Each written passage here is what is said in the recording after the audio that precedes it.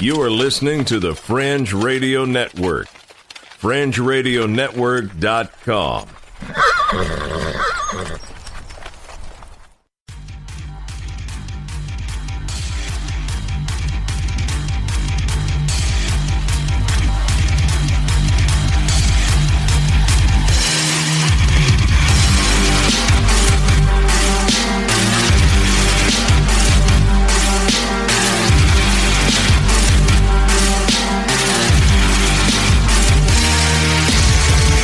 You're listening to Earth Oddity, a weekly odyssey into all the oddity planet Earth has to offer. And now, serving it up are Christopher Tiny Sullivan and John Long. Good evening, everyone, and welcome to another episode of Earth Oddity Podcast. I am Tiny, and I am the only one here right now to draw back the curtain and let y'all in on what's going on. My co-host John Long went camping this weekend, and for the rest of the week, I am working 3 to 11. So unfortunately, there was no time for us to record this week. Super sorry about that. We will be back next week with your normally scheduled podcast. But in the meantime, I didn't want to leave y'all with absolutely nothing. So this being October, the spookiest month of the year, we reached out and did an interview with Amanda Sparrow Large. Now, for those of you who that name doesn't ring a bell, she is the lady in Ireland who married the ghost that we talked about on this show way back early on. I tend to be a bit of a skeptic, but that said, I do not know Amanda's experience, and I was not there. I cannot tell her what did or didn't happen to her. And she tells an excellent story. So now Mrs. Amanda tells an amazing story. It's extremely interesting, and I am going to let her speak for herself. So without further ado, I give you Mrs. Amanda Sparrow Large.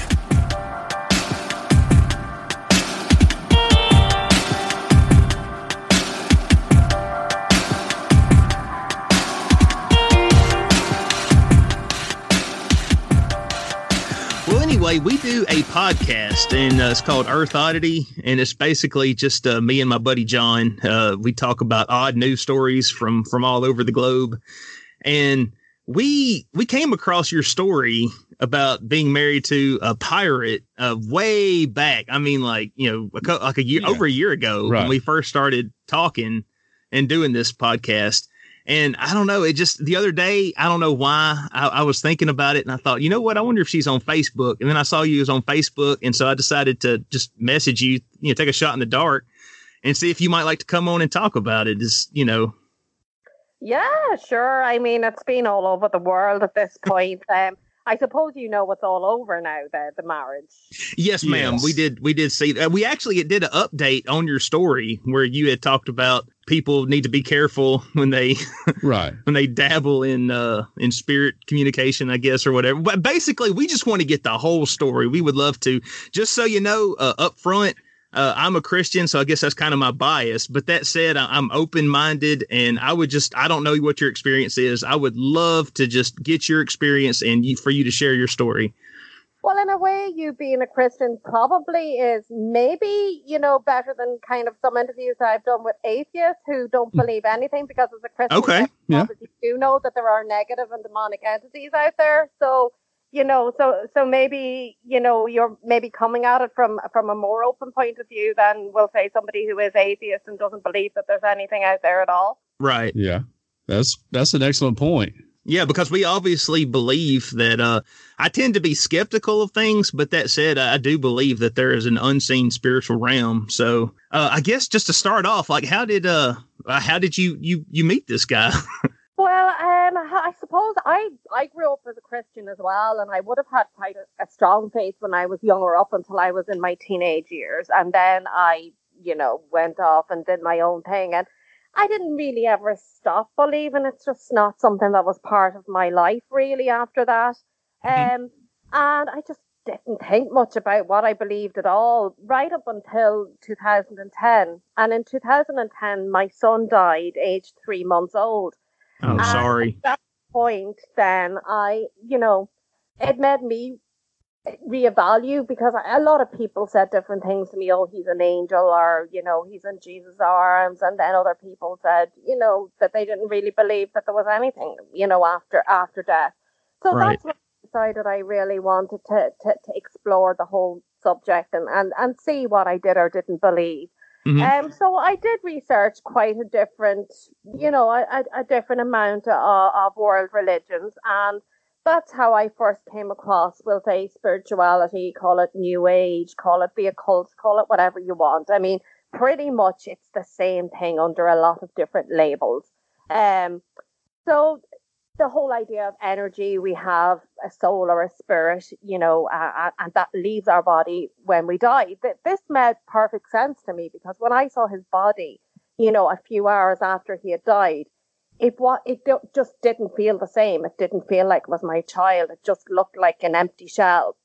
Mm-hmm. So this resonated with me, that, that this energy that we have about us is what makes us unique and what makes us feel like us, So that made a lot of sense to me. The fact that, scientifically energy can't be created or destroyed. It just changes form or moves. That also was the only kind of thing that logically made sense to me. So I suppose the whole idea of being able to communicate with spirits that have passed on really appealed to me, because he had died suddenly. I didn't get a chance to say goodbye or anything. So the fact that potentially I could communicate with him again, from beyond the grave, was really why I got into it in the very beginning. So I started to do workshops, and I didn't really want to go to a medium and have somebody else read for me, because I wouldn't have really believed it if it was somebody else that did it. Because like that, a lot of people think that I'm very illogical and, that I'm kind of all out there because of what I did. But I'm actually quite a sensible and logical person. So if I'd gone to a medium and she had said, oh, your son, this, that, or the other, I wouldn't have believed it. So I had to do this for myself. So I started to learn how to do mediumship, and I got very much drawn into that whole thing. So we kind of started off with doing workshops, and then, I joined a circle, and they were doing like Ouija board type stuff and witchcraft stuff. And I got very much drawn into it that way. And I did have the experience of the energy of my son just once, a few months after I started doing this. So fast forward, I suppose, about 5 years, really. I practiced this, on a regular basis, but not every day. I had my life, I had my job, I had another baby. So, it wasn't something that I was all consuming. It was just the same as religion is to most people. It's something that's there as part of your life, but not something that you do like all the time. So the first experience I had with the entity that I ended up marrying was in 2015. I was just doing some meditation and, communicating with my guides or my own spiritual team, which we would, discuss the spirits that are around us that are there, to help us or whatever. And this strange energy came in and tried to communicate with me. And I mean, I would have known that there is negative entities and there is another side to it to a certain extent.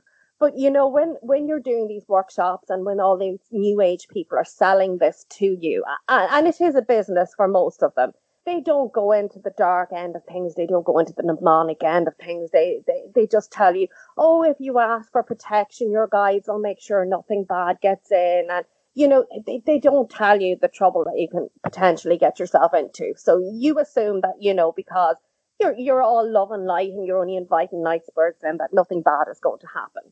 So when this spirit came in, initially I was just asked to leave because I didn't know who it was and I didn't really want to communicate with it. So this happened on 3 occasions over a period of maybe about a month or 6 weeks. And the third time that the entity, tried to communicate with me, I figured that there was some reason that this entity wanted to communicate with me. So I decided I would communicate with it. So the first form of communication was, I'm dead, and obviously, I was like, I kind of know that. Yeah. Okay. Quick question. These communications that you had with this entity, like what form did that communication talk? Was it through a Ouija board or was it like you just kind of heard him talking or like writing? Like what kind of form did that communication take? Well, I learned mediumship, and there's 3 different types of mediumship. There's mental mediumship, which is not hearing voices or seeing things that aren't there. It's done through thought form. So you get yourself kind of into a light meditative state, and you differentiate between the thought forms that are yours and the thought forms that are being put to you by spirit. So that's the basic form. And that was the first form of communication. Then you've got physical mediumship. And physical mediumship is like Ouija boards and seances, even without Ouija boards, where spirits move glasses or move things. That's physical mediumship. And then you've got trance mediumship. And trance mediumship is where you do have to go into a deeper state of meditation. And that's more for being able to feel energy and to feel what the spirit energy is doing. So the light meditative, like, you know, your basic mental mediumship, which is what anybody who reads for another person really does. So yeah, to begin with, it was. So, I mean, a lot of people say, oh, you must have schizophrenia because you hear voices and you see things that aren't there. But you've got to remember that this is all done in the form of mediumship. This is not like I never heard a physical voice or I never seen a physical person in front of me. You know, this is all done through meditation, so to speak. So this guy, he's tried to contact you 3 times, and what happens after that? So he said, I'm dead, you know, and I was like, yes, I know that. So then I asked him to introduce himself, or, you know, to identify who he was. And the first thing he told me that he was Captain Jack Teague and that he was a pirate from the 1700s. So initially, you know, my initial reaction was, yeah, right, no. This isn't real, you know, like most logical people would, for the simple reason that when you do learn mediumship, you're never taught about really old spirits like that coming in. It's always just people who's passed on that you know, or somebody that you're sitting with the knows. You never hear of really old spirits like that coming in. And then I suppose the other thing as well is that I was quite interested in the whole era of piracy and stuff like that, because I was writing a book about it, a novel at the time. So I had done a lot of research. So I was like, either this is a spirit that's lying to me, or this is my own mind, and, you know, it's not actual spirit, the spiritual energy. So I put it off at that, and that was that. But this energy just kept coming back, you know, over and over. And I suppose, you know, after a few months, I just really said, well, look, I mean, he's really persistent. I'm going to start communication and see if I can persistence pays off, right? Well, yeah, I guess, you know, at the time I thought of persistence. Now I see it maybe as, you know, not respecting my boundaries. But that's a good point. Yeah. You know, I didn't see it like that at the time, because he did always come in very respectful, and it didn't feel like this was a negative entity or anything like that, you know. He was minding his manners.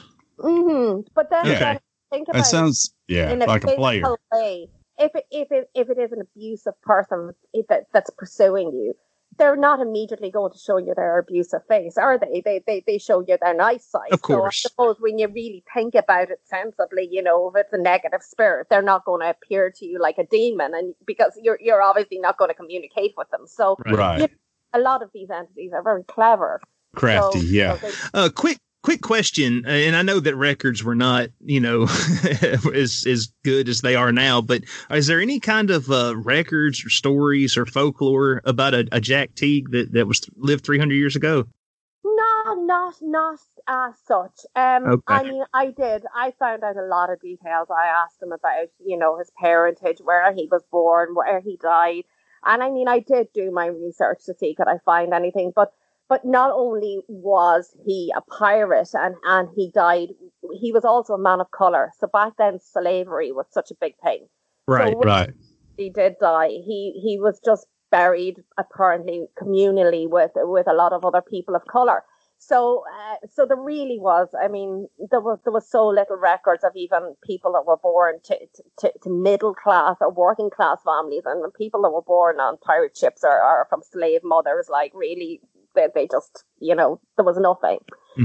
the one thing I think that kind of finally did make me believe he was who he said he was is that he told me that his father was actually originally from Ireland and that his mother was Haitian, and she was pretty much a slave.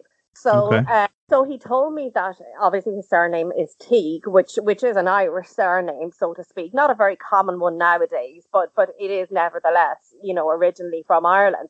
He told me if I went back in my family tree that I would find out that I had a Teague in my ancestry. So that was I could very Alabama. Yeah. So so I did just that, and I went back, and one of my great grandparents was in fact a Teague. So I didn't know that. So at that point, I was like, okay, I finally believe him, because how could he have known that? How could I have known that? So that's when I guess we really started to communicate.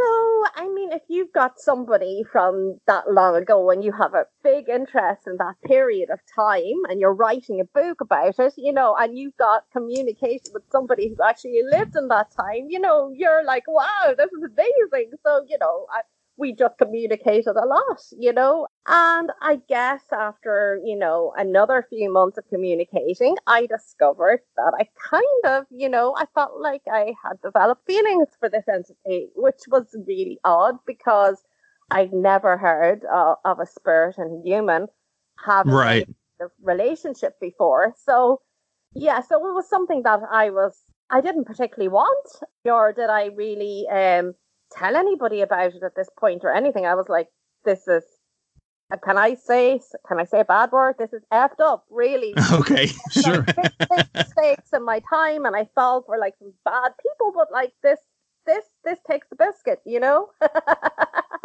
Right. The person is dead. They don't even have a pulse, so trust me to pick somebody like that. So, yeah, I would imagine it would be difficult to take a 300-year-old spirit to meet your parents, Yeah, right. Yeah. That's usually awkward enough as it is. It's kind of possible, really, at that point for this to even happen. So it was a couple of months later, it was in January of 2016, when he, you say that maybe, people that are very close can pick up empathically how the other person feels. He was the one who suggested to me, look, we can actually have a relationship. It is possible for spirits and physical people, to be together. And, I was quite taken back, first, that he even picked up on it. And second of all, that this could happen. So I was like, well, exactly how does that work? Right. I have questions too.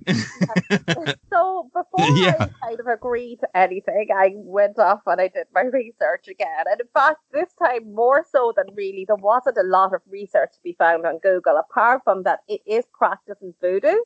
And his mother obviously being from Haiti, voodoo would be a big religion over there. Right. So that kind of resonated a little bit.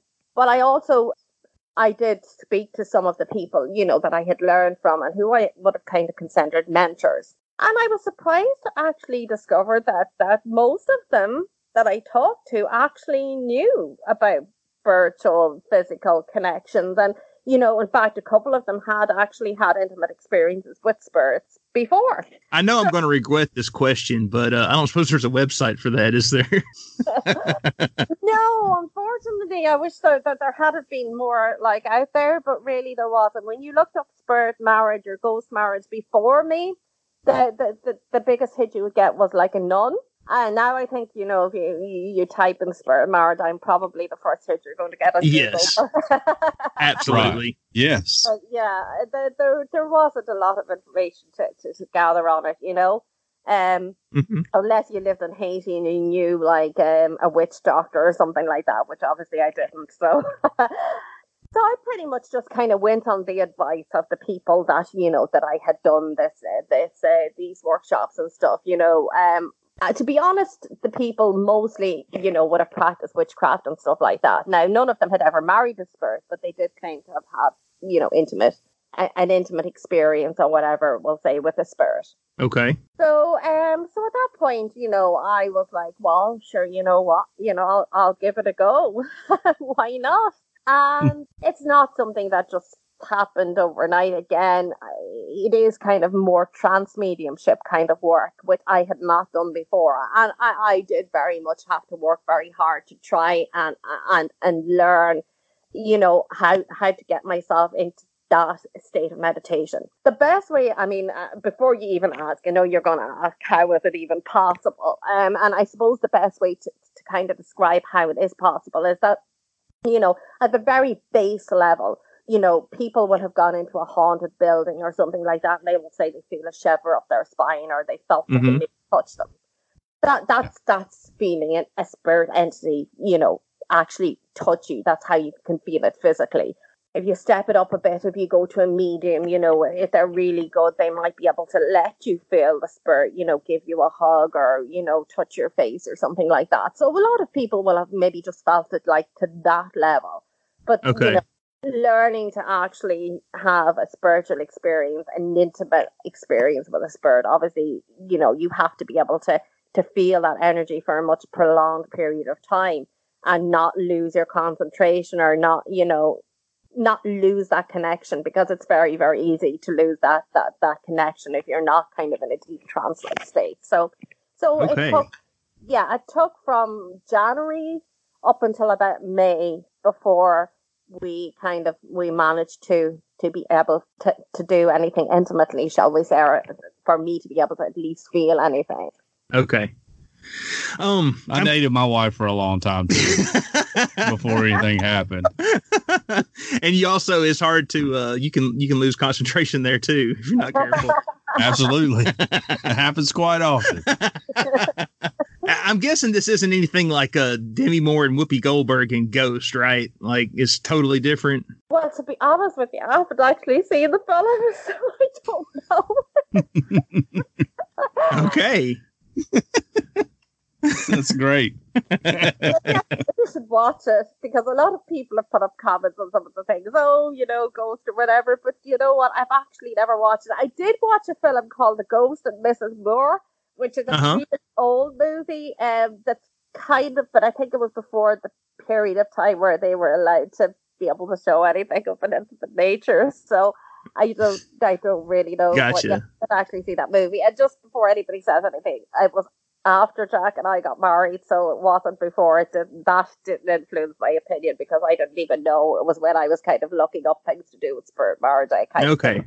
Yeah. Well, so how did Jack pop the question? Like, you know, you're having these meditations and things are going good, and at some point the subject of marriage was brought up. How did that come about? Well, it was more me than him, to be honest with you, because like, you know, I'm a bit old-fashioned in that sense. So I was like, well, if we're going to be doing the business, you know, well, I want to get married. I'm not just going to be like your little bit on the side, spirit or no. Right. Absolutely. My wife was the same way. If you like it, you better put a ring on it. That's right. So I just felt, you know, if this is what's going to be happening between us, then, you know, then it should, you know, there should be a commitment there. So it was me who really kind of said more that, you know, that I wanted to be married. Obviously in the Western side of the world, there has never really been anybody that married a spirit before. Again, if you go back to like voodoo and Haiti, it's pretty common actually in Haiti. But and it is actually legal in France to marry posthumously as well. But you know, over here, like, it had never been done before. So didn't obviously again really know how we were going to do it. So I just really got the idea, I suppose, of doing it in the whole international water thing. My daughter had just gone to Las Vegas and got married in Las Vegas, and she had just came back. And now she married like a living person, right? Yeah. Yeah. Okay. Yeah, they got married by Elvis and all, like, but yeah. Yeah, so she had just came back from Las Vegas. So when they got back, all she really had to do was bring in her marriage certificate from Elvis, you know, and register herself as married, and that was it. It was as simple as that. So I kind of figured, look, I mean, if you can do that, why can't I just go abroad pretty much and get married and come back? You know, with the same thing. If I can find somebody who's legally allowed to marry me. Obviously I didn't want to go to Haiti, so we looked into the whole thing of international waters. In international waters, pretty much, if you are abiding by the law and you're not breaking the law, and you have somebody that's legally allowed to do it, then you've technically got married abroad. And that was the easiest way to do it, rather than going to some obscure country. Of course, I had to find a legal registrar, or somebody who is legally allowed to perform marriages. So I pretty much looked up on the internet for anybody that was pagan that could officiate marriages. And at that time, there was only one person in Ireland who was. I think there's a couple now, but at that time, there was only one that was licensed to actually perform marriages, who was, we'll say, of a pagan denomination, and he was a shaman. So I contacted him and I told him my story, and he again said that he had heard of it, and he said he was happy enough to do it. So we chartered the boat and we went out into international waters, out into the Atlantic Ocean, and we had the ceremony there, and he officiated it. He signed the documentation, came back, and pretty much registered myself as married. Nobody ever asked me whether my husband was alive or dead. They just accepted the paperwork that I handed in, and that was that. Now, having said that, I mean, it's probably a grey area. I mean, had I been questioned about the paperwork, I don't know whether or not the marriage could have been legally challenged, probably. But I was never questioned about it. Again, people say things like, do you claim tax benefits or stuff like that? For obviously, you're not going to do that, because then he would need his own national insurance number and all that kind of thing. So obviously, from that end of things, you're not going to go down that route, because that's technically fraud. But I mean, just literally change your identification, change your bank accounts, that sort of thing. All you really need is a marriage certificate. So it was really stuff pertaining to me and my surname, more so than, anything to do with it. Okay. The actual ceremony, how did that work? How did the guy officiate the wedding? Well, we had two different ceremonies. The first one on the boat was pretty much just exactly what you would get in a registry office. I don't know what you call a registry office marriage in America, probably courthouse or whatever. So it was right. Very, very, very basic, Now, obviously, it does take verbal consent on both sides. So we got a medium to channel Jack. Channeling is obviously where the spirit enters the person and speaks through them, which is physical mediumship.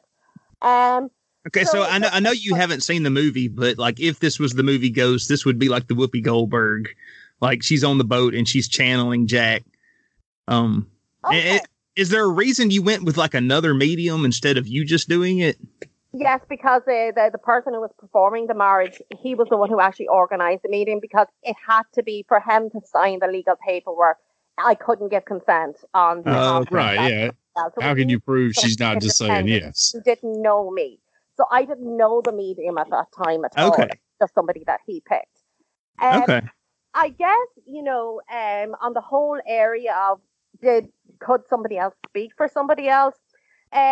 Here, I don't know, but it's probably the same everywhere. So say, for example, if you wanted to get married in a Catholic church, if you've been divorced, you can't get married in a Catholic church. Whereas if you an Anglican church or a Protestant church will marry somebody who has been divorced. So pretty much the basis on what consent is when it's a religious officiant, they can pretty much accept, based on their religion, whether or not they will agree to marry you or not. As long as, of course, it falls into the remit of the law, and it's not, that you're not married to other people. So the fact that he was a pagan, he was a shaman, he accepts mediumship in his church setting. So therefore, once he was happy enough that the spirit was speaking through an independent medium, it was kind of his call on whether he believed that the spirit really gave consent or not, which obviously. Was he ever married to anybody in life or maybe even in death? Were you the first person he was ever married to?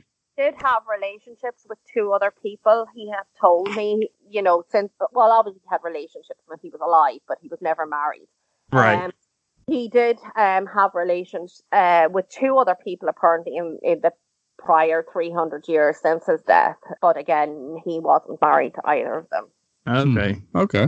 I was the only one who I guess wanted to get married. Okay. Well, where did y'all go for y'all's honeymoon? We didn't go very far. Actually, we went away for a couple of days, just to a nearby coastal place. Really, yeah. So nothing too exciting. Okay. Wedding cost too much, I think. Having to charter a boat to head out to the Atlantic Ocean and all that. Right. Well, so you come back, and at some point, according to the news articles I've read, things were not so great. How did that happen? Right. Well, then. I suppose it actually all kind of started to go sour pretty quick, really. I was very healthy, and I was never sick or anything, And then about 2 weeks after after 2 weeks after we got married, I started to develop all these like weird health issues. So within the space of 2 months, I'd gone from being like a really, really healthy person to like literally like being sick all the time. I was on antibiotics. I was in and out of the hospital, out of the emergency room. All these strange health issues just seemed to come on me. At this point, you're talking about this was probably around October or November. So we're not married long. We're only married about 3 months at this point. I do obviously know a little bit about possession and attachment and how, negative spirits can make you ill. So this was kind of raising a red flag with me, that my health had deteriorated so fast after getting married. And I went back to these, educated people in this area, and I said to them, look, do you think there's something like not right here? Because like my health has gotten so bad. And they all said, no, we communicated with Jack. No, he's of the love and light. He would never harm you. He's not evil or demonic or anything like that. You're fine. You can't put everything down to spiritual, to a spiritual source. So I accepted that, and I was, you can't blame everything on the spirituality. Obviously I'm just having a bad run here with my health. So my health kind of reached kind of a point around the November where it wasn't great, but I was still able to function somewhat. But I mean, I was on antibiotics on and off, and as soon as I'd come off the antibiotics, I'd become sick again. So this went on for another year, pretty much. And the next red flag I got, I guess, was in December of 2017, and it was when my dog died. I had a rescue dog. I'm an animal activist, so I'm very involved in animal rescue and stuff like that. So I had this dog, and he was 17, and I knew he was going to die very soon. So I kind of said to Jack, when Toby dies, I want you to kind of keep him with you and look after him until it's my time, and then I'll be with him again. So we had kind of this agreement made. So when Toby died, Toby really didn't want to die, but it came to a point where he had terminal cancer, and I had to euthanize him, which was a terrible thing for me to have to do. But obviously, we talk about crossing people over, helping people to accept that they've died. So I tried to do that with Toby. But as soon as Toby and Jack's energy met, Toby did not want to go near him. He had a completely adverse reaction. So, I mean, a lot of people will say that animals are, consents, people that are good and bad. And, the fact that Toby was so unwilling to go anywhere near Jack's energy was another red flag to me, because I was like, something's not right here. This niggling feeling the whole time had gone on that something wasn't right. But, now, was Toby cool with him when Toby was alive, and it was just when he died that he didn't like him around, or? Well, when Toby was alive, I mean, Toby was completely blind when I got married to Jack. So Toby would have never really, seen his energy or so that Toby didn't really have any reaction to his energy at all when he was alive. Toby was very elderly. He had dementia. So I wouldn't have really noticed, to be honest with you, when he was alive, because all he really did ever was just lie there, get up and eat and go to the toilet, so he didn't, he wasn't a young active dog, that he would have seen energy or growled at energy or anything like that. So it wasn't really until he died that I kind of sensed this, that that something wasn't right, that Toby did not want to be on the same, we'll say, vibration energy-wise as Jack. Okay. So I wasn't happy about that, and this was a really massive red flag to me. And I really was like, no, something's not right. So I said to Jack at this time, look, I want a break from this relationship. I'm not going to communicate with you or anything. I need space. I need to be away from you. So I cut off all communication with him. So during that period of time, my health started to really improve. And I came off my antibiotics and I didn't get sick again. However, it was actually at this point in time my story went viral. Oh, okay. Me and Jack weren't even talking. Which is so was it Jack who went to the press? No, I think it was actually friends on my Facebook. But so yeah, I mean, so then that story went viral, and I was like, oh, wow, what am I going to do now? We're not even talking. I don't even know if this is going to continue or not. But I guess at this point, you know, I did still love him, and I wanted this to work out. So I decided to communicate with him, and he told me this big story why Toby didn't want to come to him, and, you know, fill me up with a load of rubbish again, pretty much, you know. And he was like, Toby just wants to reincarnate straight away, and that's why he didn't want to come to me. He doesn't want to wait till you cross over. And I guess I just wanted to believe him. So I was like, yeah, you know what, you know, let's work it out. It's okay. Let's move on from it. So we did. As soon as Jack and I got back together, so to speak, my health started to decline again, and it just got worse and worse and worse. So this was a situation where y'all broke it off, but then like started talking again, and then your health started getting bad again after that. Exactly. Oh wow! But this time it reached an old point, and my health just got so bad that the infections I was getting, I ended up getting sepsis, and I ended up in hospital on the 2nd of June, and I almost died. I had to have like major emergency surgery. Wow.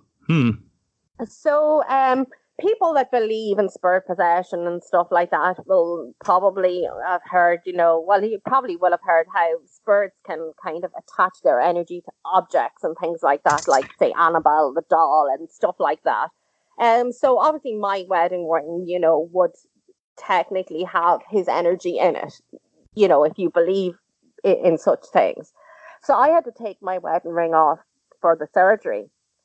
And when I took the wedding ring off, it was just like I just felt different. It was just like everything was really, really clear to me. So I didn't put the wedding ring back on after the surgery, nor did I start up communication with him again. So the longer I didn't communicate with him, the more I realized that, you know, that at this time, you know, the whole spiritual thing was draining my energy. I realized that this very much, you know, was contributing to my ill health. Have you considered taking that wedding ring and casting it into the fires of Mount Doom? Oh, wait, it's gone. It's gone now. Okay. It's gone. But, so I just said, right, okay, that's it. It's over. I want nothing more to do with spirituality. I'm just going to try and recover and get on with my life. And that was it. And I hoped that would be the end of it. And this was like last summer. Okay. However, the surgical wound that I had from the surgery just wouldn't heal. I mean, they tried everything and it just kept getting infected over and over and over again. It just would not heal. So several months later, in November, I had to get an MRI scan done to see what was going on, why it wouldn't heal. And they told me I had a fistula into my bowel. A fistula is like an abnormal tunnel or a perforation that kind of happened during surgery. And they told me that no way it was going to heal without more surgery, and that it would probably maybe end up with a colostomy bag. So I was really upset. Sorry. And I've cut off communication with the spirit, and I haven't done any mediumship, so why am I still sick? Maybe it wasn't him at all. So at this point in time, out of all the people that I'd asked their opinion on, there was only one person who told me way back that they thought what I was doing was dangerous, and that I was going to end up getting possessed.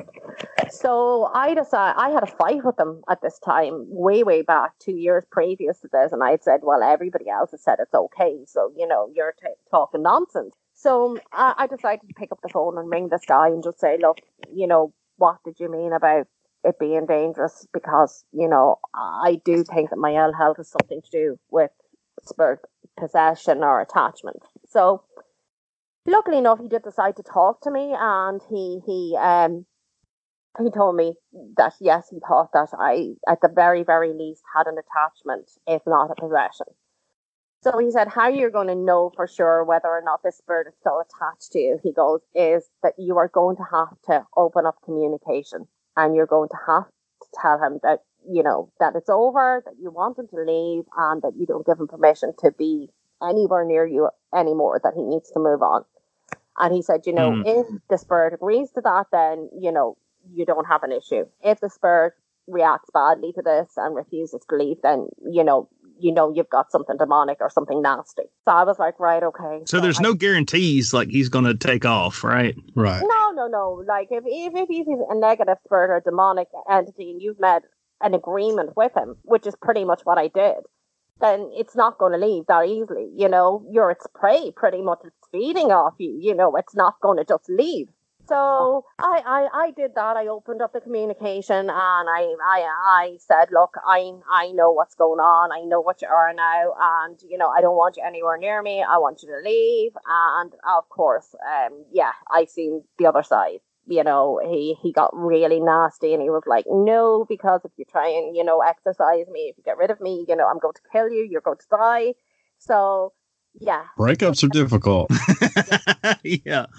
So then I knew that, I was dealing with something that was like nasty, demonic, really, really evil. So I was like, what have I done? Right. And how am I going to get rid of this? So I went back to the guy who he's a demonologist. So he deals with this kind of thing, banishings and removals and stuff like that. So that's his kind of, that's his forte. So I went back and I was like, look, this is what happened. It's an evil thing. How am I going to get rid of it? Now is he Catholic or?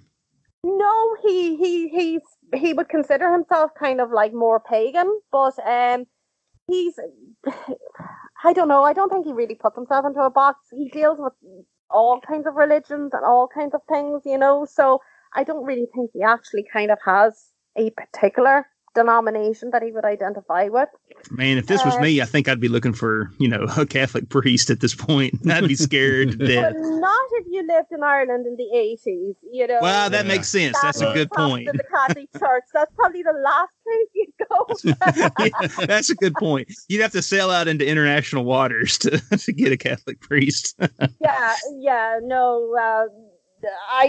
personally, I don't, I would have a belief in Christianity, definitely, but not in Catholicism. I think Catholicism is a very, very negative religion, to be honest with you. I feel there's like, there's been so much toxicity in it, that any good parts that have been taken from the gospel or whatever have been very much corrupted by power and the church. So I would have very little time for the Catholic Church, whereas Christianity in itself is fine in its purest form, but all these churches and what they've turned it into have, to me has turned it toxic. But that's another. We're actually Protestants, so we're Southern Baptists, so we have some theological disagreements with the Catholic Church as well. But just from the horror movie standpoint, like when you get a demon, in all honesty, call up Father Merrin or somebody. That is just all Hollywood nonsense, really. So basically, I just said, look, this is something really evil. And I won't lie to you when he said, if you try and remove the spirit, when Jack had said to me, you're going to die. I was at a particularly low point. I've been ill for 7 or 8 months at this point. Really, really ill to the point that it was difficult for me to even go out. Yeah, so he might not be bluffing. You're scared, right? Yeah. But I kind of knew, look, if I don't get rid of this attachment, then I'm going to die anyway, because, my health has just gotten worse and worse and worse to the point that, I was so weak.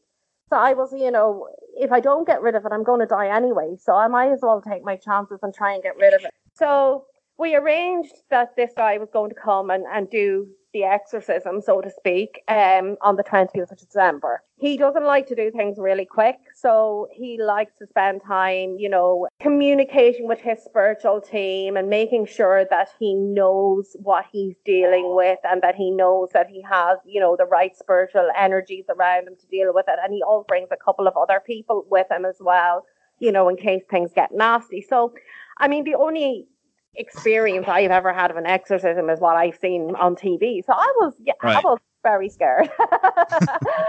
But at the same time, I really, really wanted rid of this thing that, you know, that was, you know, that was attached to me. Anyway, so we did it on the 20th of December, and it was very different from what I expected. You know, it was similar in the way of the chanting and stuff like that, you know, the way that they kind of go on, and, you know, the putting out of hands and, you know, telling the spirit to leave and all that kind of thing. So that was very, very similar. But I was surprised that in the end, Jack kind of didn't object that much. When divine energy or when God came in, you know, and there was a more powerful energy there, he did leave without causing too much hassle. So, you know, so we kind of think now that more than like a demonic entity, he was probably, you know, actually a human spirit that did pass on, that we'll say was just kind of a pretty negative kind of person when he was alive.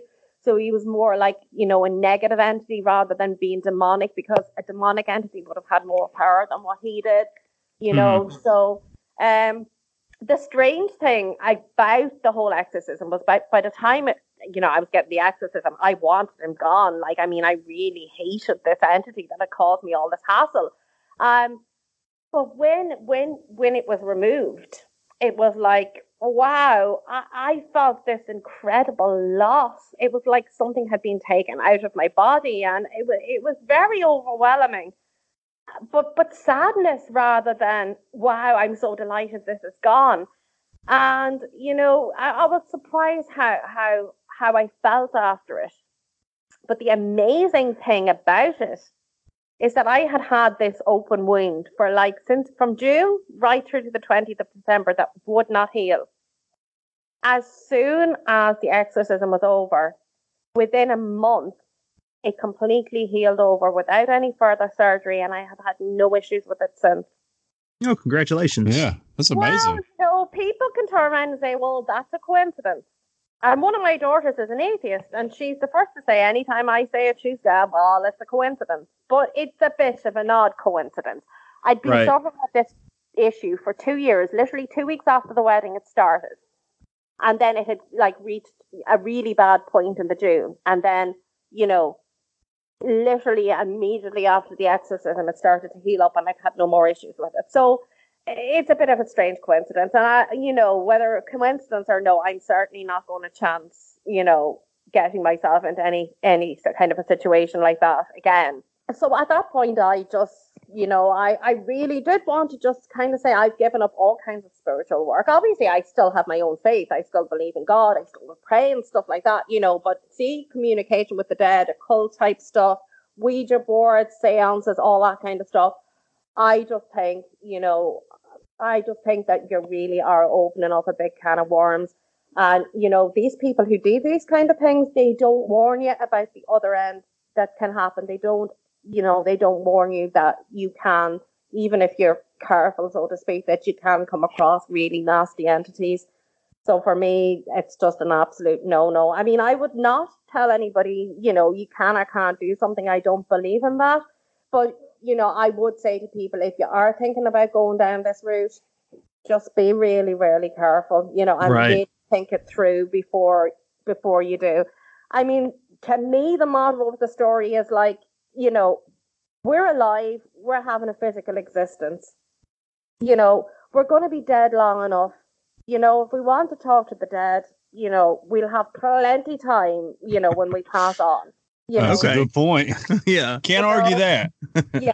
Yeah, I know in our faith, you know, the Old Testament specifically kind of, you know, tells people to shy away from any kind of necromancy or any kind of dark arts like that. And I don't hear a lot of stories about somebody, playing with Ouija boards or whatever, and it turns out for good. It's usually a similar story where things just kind of, go negative. So that's certainly, like you said, I don't want to tell somebody else what to do, but that's certainly my opinion. And to be honest with you, a lot of the stories that you don't hear about are probably people who do end up dying. And It's not that the spirit killed them. It's just that, these kind of energy and these kind of spirits around you make you ill. So technically the spirit doesn't kill you, but, the type of energy and the draining of your energy. Or other people, you hear a lot of people, that do this kind of thing and then end up with like really serious mental illness and stuff as well. So, I do think that it's not a safe thing to be doing. And again, there's no regulation in it. So pretty much anybody can become a medium. Anybody can do this kind of new age healing on you. Anybody can teach you how to read tarot cards. So there's no regulation at all. So, you've no idea what kind of spirituality these people are coming from, Well, yeah. Also, how do you write like a standard for that, you know? They can be anybody, and as I said, it can be even just as simple as somebody is doing a reading for you and they're a negative person themselves and they work with negative spirits. And it can be as simple as just picking up a negative energy that way. You don't have to go to the extent of actually marrying one. Obviously, for me, I kind of, I made a contract with an evil spirit. So, for me, it was kind of worse. But, you don't have to go as far as marrying an evil spirit to just pick up something. You go to a medium, they've got nasty spirits around them. You open yourself up, you don't know what you're bringing home, and you can just end up starting to get ill health, bad luck.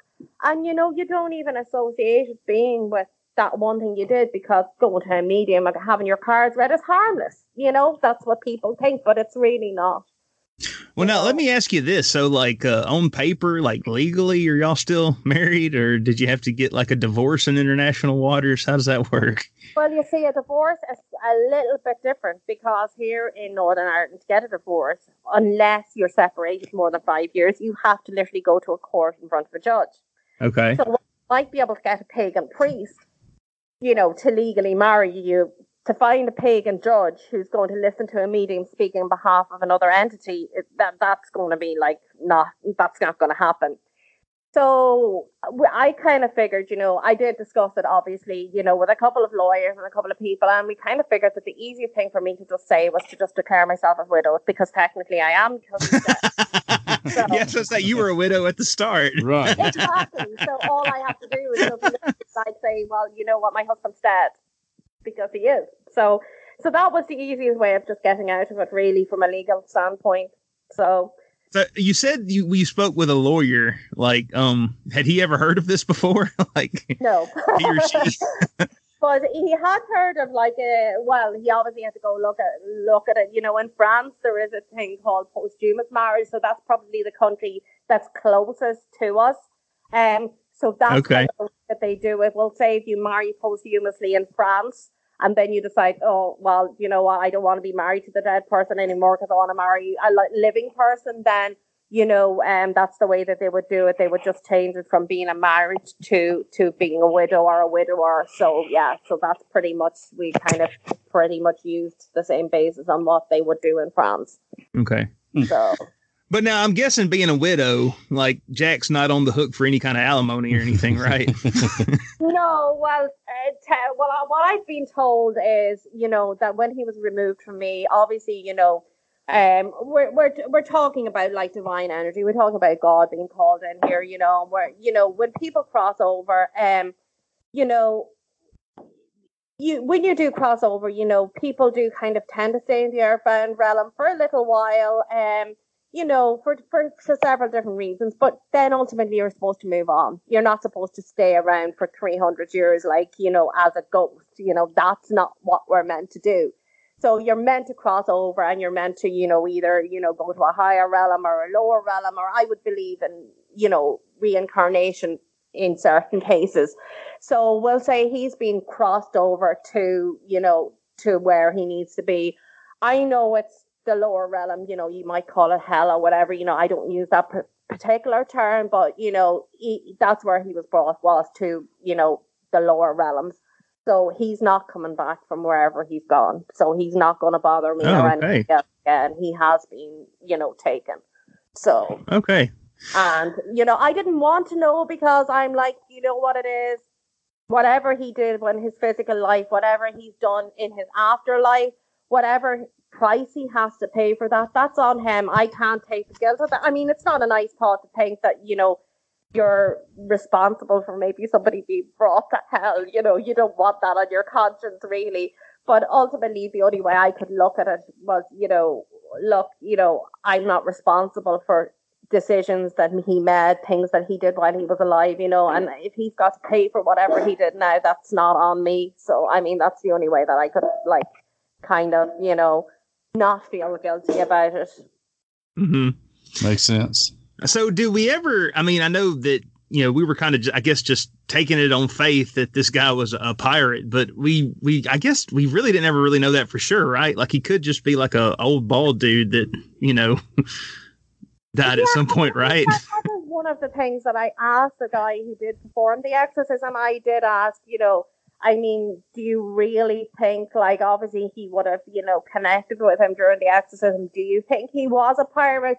Do you think he was a demon? Do you think he was just somebody that died 50 years ago? What did you pick up from him when you were removing him? And he said he did feel that he was a pirate, and he did feel that, he wasn't a demon, but he was somebody that, had a particularly low vibration, or, wasn't a terribly nice person when they were alive, which would kind of make sense, when you think about it. I mean, pirates generally weren't very nice people. So, right. So yeah, probably not a great choice to begin with, but yeah, he did say that that's what he felt. He did feel that he had been around a long time, just kind of preying on people and, just being a general nuisance. He just really didn't want to accept being a jerk. And I think there was what he did say to me as well is that there was a certain amount of fear there of crossing over, because he did fear judgment over what he'd done in his life, and that's why he didn't kind of want to cross over, because he didn't want to face judgment. Makes sense. Yeah. Mm-hmm. Well, we're glad that you're healthy now, and we hope everything's going well. Yeah, well, I mean, as I said, I didn't, even after the exorcism, I wasn't even expecting that my health would get as good as what it is. I mean, I have been left with long-term complications from the sepsis, and I mean, that's, that are unfixable, but to get back to the quality of life I have now, to be able to, have my old life back is amazing. And it's taken a few months to get there, and I wouldn't say I'm even fully there yet, but definitely getting back on track. And I suppose the other thing as well is that, I've just realized that, I mean, a lot of people who get sepsis don't survive. I think it's 57% or 53% of people who get sepsis actually die. So even though I have been left with some complications, I mean, it could be worse. I may not have survived it at all. And, I look back now on the time that I was with Jack. I mean, even look at my wedding video, not very often, but I have looked at it a couple of times. And I see now so many things that I didn't notice. I mean, how much my personality changed. I mean, he really wanted me. He wanted me to work with spirituality all the time. He wanted me to give up my actual job. He wanted me to just draw me more and more and more into this whole area, and remove me more and more from reality, I guess, and, and I guess, just taking my life back and saying, well, this is actually my physical life, and, I'm going to go back to doing the job that I loved, and, I'm turning my back on all of that. I do think that they were all very positive steps. Mm-hmm. So, yeah, so there you go. That's the full portion, pretty much. So if you were going to sum everything that you've set up into just I guess one bullet point for the audience, it would be, I guess, just don't date ghosts, or I would be just you know what, just, I know it can be hard when somebody that you love dies, and I know it can be very, very tempting to kind of get into that whole area. But you know what? Your loved ones, they are there, they will be around you. They're going to be okay. You don't need to open yourself up to that kind of thing, just to get that proof. Just have faith that they are okay and that they are around and watching over you.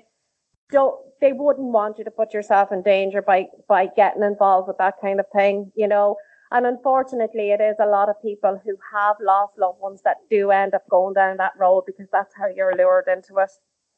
Okay. Now, so are you like officially back on the market for single, real people, real men or women? Well, I'm definitely never going to be another spirit anyway. That's for sure. Right. Yeah. At the minute, I'm just really concentrating on getting my life back together. And, we live in a society where you're very much put in a position like you need to have this plus one, and if you don't have plus one, there's something missing out of your life. But when you've gone to such an extreme and you've ended up marrying a ghost, just to kind of, feel like that you were married and that, it was somewhat acceptable in society, because like now I'm married sort of thing, it makes you kind of realize, look, I've been through a horrible experience, if I'm on my own, and I'm happy and I'm getting my life back in track, then it's okay, it's fine. And if the right person comes along, then great. But I'm not going to go out looking for it. I mean, if it happens, it happens. You don't need that plus one to be happy in life, right? No. But if Johnny Depp knocks on your door tomorrow, you hadn't written it all off. I'd be like, no, you're too much like a pirate. Go away. I got you. No, definitely not. Yeah, it would have to be somebody that I think was, a safe choice, Yes, right. Like an accountant or something. That was, that was wholesome, shall we say, I definitely, I'm really conscious now of how the people around us, I mean, even all the spiritual friends that I had, I've kind of, I've cut off all that circle of people because even the friends and the people you have around you affects your energy. You should have people that are good for you around you, people that are positive. So yeah, I cut a lot of people out of my life. I was told in youth group that it's a lot easier for your friends to pull you down than for you to pull them up. So. That's right.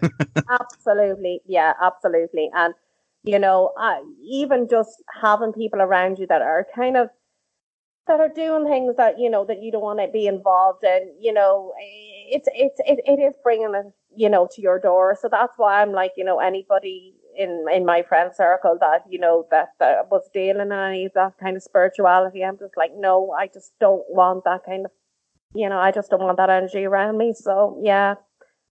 But, once I kind of gave up the spirituality, you'd be surprised, they kind of all kind of distanced themselves anyway, they kind of all just kind of went off and did their own thing, I guess, I wasn't a meal ticket anymore once I kind of, started to expose what's going on. Mm-hmm. So, yes, so that's where we're at. Well, I hope everything goes well for you, and I'm glad. Unfortunately, as a woman who marries the pirate ghost, and it is hard, moving back into, a career and moving back into a life where you want to be taken seriously and you don't want to be just seen as the woman who married the pirate ghost and having to defend what you did all the time and try and prove to people that you're not insane. But yeah, I'm getting there. Let me ask you this. You said that you were writing a book at one time. Did you ever finish that? Is that out? Would you like to plug it? Yes, I did. It was a novel, and I did finish that. But then I did write my autobiography, which is actually like the true version of what happened and how I ended up marrying Spirit and what happened. And that is available on Amazon. That is only out a couple of months. So it's called A New Attitude. Okay. It's Amanda Sparrow, large Teague. So that is... Okay. All right. That's the factual version. So, pretty much everything that I've said and obviously going into a bit more detail, about, what happened. Yeah, that's all in there. That's a factual book. Okay. Well, great. Well, we thank you so much for joining us, and it'll probably take me a while to edit this, but I'll definitely send you a message when it's going to come out. And thank you so much for donating your time to sit down and tell us the story, because this is way outside of our experience, and it was very interesting to hear you tell your story, and very enlightening. Thank you so much. Tell the story, because people just see a headline in a newspaper and they see a couple of paragraphs, and it's very easy to just dismiss it and just say, that's a joke, or that's a load of nonsense. But, to actually get an opportunity to actually talk about it in depth. And when people, hear the whole story, they're like, maybe it's not as crazy, because, if you do believe in God and you do believe in another realm, so if you do believe in spirits, because, God, angels, saints, whatever, they're obviously not alive. They are spirit energies. Mm-hmm. So, if you do believe in that, then, it's not so hard to believe, and as you said, it even says it in the Bible that there is another side. There are, just the same as there's like divine energy and good energy, there's also the other end, there's the evil spirits as well. So, people nowadays kind of don't really talk about them much, but they're there, they are there. All right. Well, again, thank you so much, and I'll send you a message as soon as this is done. So. Well, listen, thanks for having me. Oh no, thank you. Yeah, it was lovely talking to you. Also, I love your accent. I was about to say lovely accent. So, oh, thank you. If you ever come to Alabama, look us up. Yeah. Well, listen, thank you very much. Take care.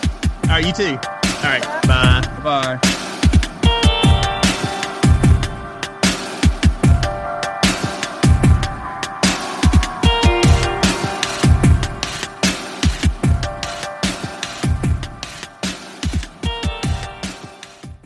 Whoa, pretty scary story, huh? All right, show of hands, honestly, how many out there in the listening audience maybe pee-peed their pants just a little bit, huh? Come on, be honest. Dude in the flannel shirt and skinny jeans. I suppose you just spilled water on your pants when you went to the bathroom. Likely story. No, I'm just kidding. I guess maybe it wasn't super duper scary, but not a bad ghost story for the month of October.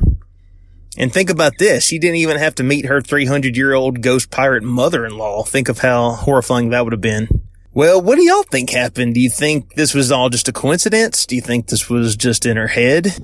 Or do you think maybe, just maybe, Miss Amanda Sparrow Large fell under the oppression from a 300-year-old ghost pirate, or maybe even a demonic entity?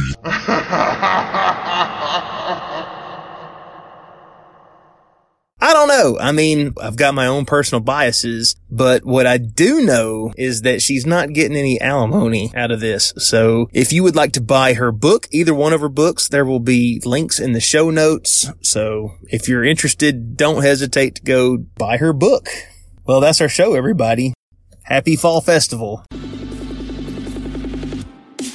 You have been listening to Earth Oddity Podcast, and we thank you so much for listening to us no matter where you get us. Whether you get us on Apple Podcast, Google Podcast, iHeartRadio, Spotify, we're on them all. If you would like to email us, you can get us at earthoddity@planetmail.net. If you would like to tweet at us, you can get us on Twitter. We are @_Earth Oddity. Do you like to look at pictures? Because sometimes we post pictures. You can look at those pictures _Earth Oddity on Instagram. And if all that fails, we have a phone number, which is 662-493-2059. Call now and tell us a ghost story. Tell us about your own personal interactions with the paranormal. We hope everyone out there has an excellent week. Earth Oddity for the Fringe Radio Network signing off. I love y'all too, not just John. Bye.